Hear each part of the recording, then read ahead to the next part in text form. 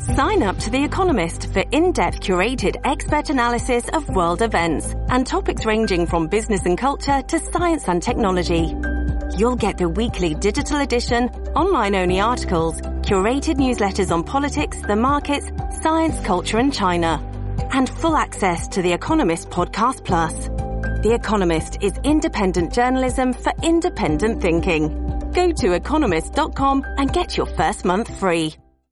Do you remember when Donald Trump first started calling Joe Biden Sleepy Joe Biden? I didn't think it was the greatest nickname in the world. I mean, I knew he wasn't, I don't know. There was nothing about him that seemed sleepy, but I grew to like it, but it wasn't a literal description. He is literally Sleepy Joe Biden, literally at sleep, in sleep, deep sleep during this moment of crisis. Where the hell is he? Not seen on Sunday, not seen on Monday. A little phony statement. He said a couple of words on Saturday. Empty words, in my opinion. He's about to make a big speech. Ooh. All the networks are poised, standing by, where any moment now he will take the stage at the White House and say something. Try to pretend he's some sort of a leader. Well, the world is on fire right now, in large part thanks to Joe Biden. The Afghanistan loss, our dithering in green light, Ukraine, the Iran gullibility that we have, giving that country every break in the book, giving them all this kind of money, unfreezing assets, aid, you name it. It's just, we are teetering on the brink, the world, and also here at home. I can't believe all these crazy people out there. I guess it's really popular among young liberals, right? Especially, but young liberals are running the Democrat Party right now, to be woke and to be anti-Israel, i.e. anti-Semitic and pro-Hamas, pro-Palestinian extremism. This is bad, bad stuff. And Larry Summers, the president of Harvard University, I like this guy, actually. He's kind of a klutz, and he's been around for a while, but he's also a total brainiac. Youngest professor in the history of Harvard. I think they made him a full professor at the age of like 24. Became Treasury Secretary later. Happens to be Jewish. Happens to be very pro-Israel. And he is appalled by what he's seeing on Harvard's campus and campuses across the country. It is so in right now, sickeningly, to be anti-Semitic, anti-Jewish. It's this country. What's that phrase? Never again. Never again. Well, it could happen again. I mean, we have an entire, movement right now that wants to exterminate Jews. This is not over territory. This is not about some mosque.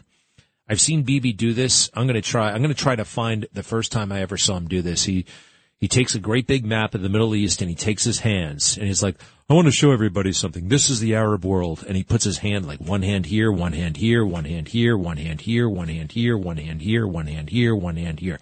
Finally covers the whole map. And let me show you Israel. Half of one finger, right? Half of one finger. And they won't even give him that land. There's something very, very evil afoot here. All right. Right now, what's happening over there, the Israelis have kind of regained the battlefield. All right. They're in control right now. They're pummeling the hell out of Gaza. Military targets in Gaza, anything that could help the terrorists in Gaza is being destroyed. And that's awesome. It should be happening. There are a hell of a lot more rockets coming into Gaza and bombs from airplanes, from artillery shell, you name it. They're firing it into Gaza. Now, surprisingly to me, and I say this as a pilot, I used to bomb stuff all the time. But air war, an air campaign can't win the actual battle, which I'm still surprised by.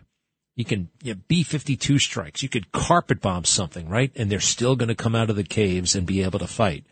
So sooner or later, you got to send in troops. And they're poised for a major ground invasion of Gaza. That could get really ugly. Yeah, again, you could bomb it all day long, all night long. Hey, remember the Gulf War, Gulf War I?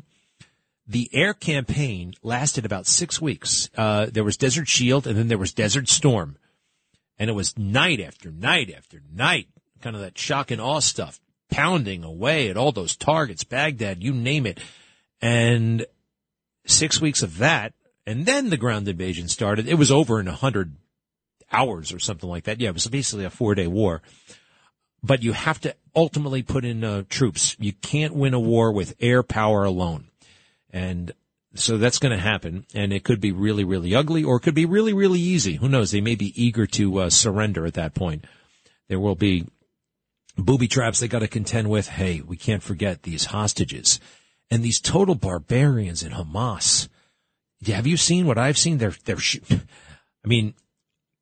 shooting dogs. All right. They're burning down houses, women and children. Now, I have not seen the children. I've seen pictures of them in happier times. I am told that they have abducted children. I believe the reports. I have not seen it with my own eyes. I have seen them throw women in the back of trucks, like, just putting a bunch of cargo back there, just throwing them in there like they're things, not people. Just horrific. And we believe they're underground in Gaza. Now, that complicates things immensely. How do we get them out? When you need mealtime inspiration, it's worth shopping Kroger, where you'll find over 30,000 mouth-watering choices that excite your inner foodie. And no matter what tasty choice you make, you'll enjoy our everyday low prices, plus extra ways to save, like digital coupons worth over $600 each week. You can also save up to $1 off per gallon at the pump with fuel points. More savings and more inspiring flavors make shopping Kroger worth it every time. Kroger, fresh for everyone. Fuel restrictions apply.